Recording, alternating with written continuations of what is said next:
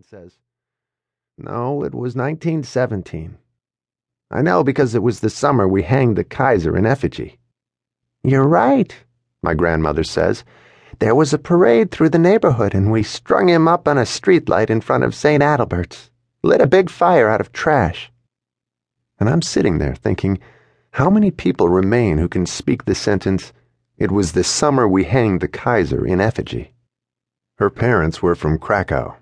Krakow is how she'd say it. She told me that her father tuned organs in a church there. They ended up in Chicago, back at the Yards neighborhood. Poles, Germans, Austrians. What my grandfather called bohunks and Polacks, all of us. Her father ran a corner store, canned goods, boxes of basics, shelves of staples for the families who washed up on the block. Families of men who worked the slaughterhouses, the Chicago Union stockyards. For a good 100 years, there was nothing like it on earth. An entire square mile of Chicago devoted to butchering cattle and hogs, or any other beast a man could ship from America's hinterlands, our prairies and plains, turning it into canned meat, churning all of it into the bounty of America. This was the land of Swift, the kingdom of armor. Chicago as the disassembly line. Chicago, how fast and how efficiently a creature could be reduced, rendered, broken down.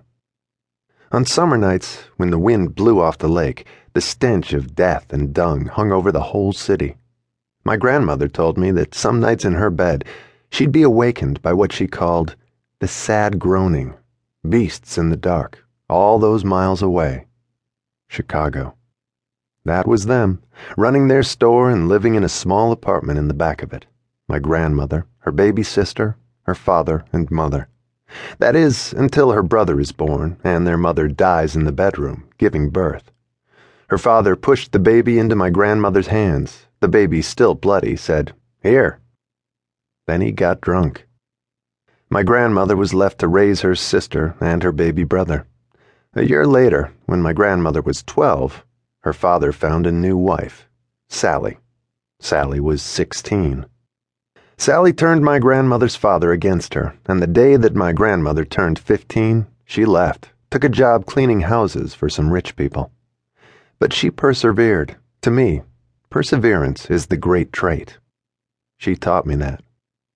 I was in my 30s when I told my grandparents I wanted to see the old neighborhood. This was March, thick of Lent. We get in my mother's Buick. Chunks of rotting snow cling to the edge of the road, crusted over with carbon, looking like they were smeared with newsprint. News of days long past, forgotten. When we get to the old neighborhood, I round a corner and hear my grandfather from the back seat. "Black Betty lived in that house. Olive skin. Give her a quarter and she'd let you lie with her in the weedy lot." In the rearview mirror, I see my grandmother elbow him. "What?" he says. "I never done it, but it's true. That's the story I heard." I want to see St. Adalbert's, where they were married.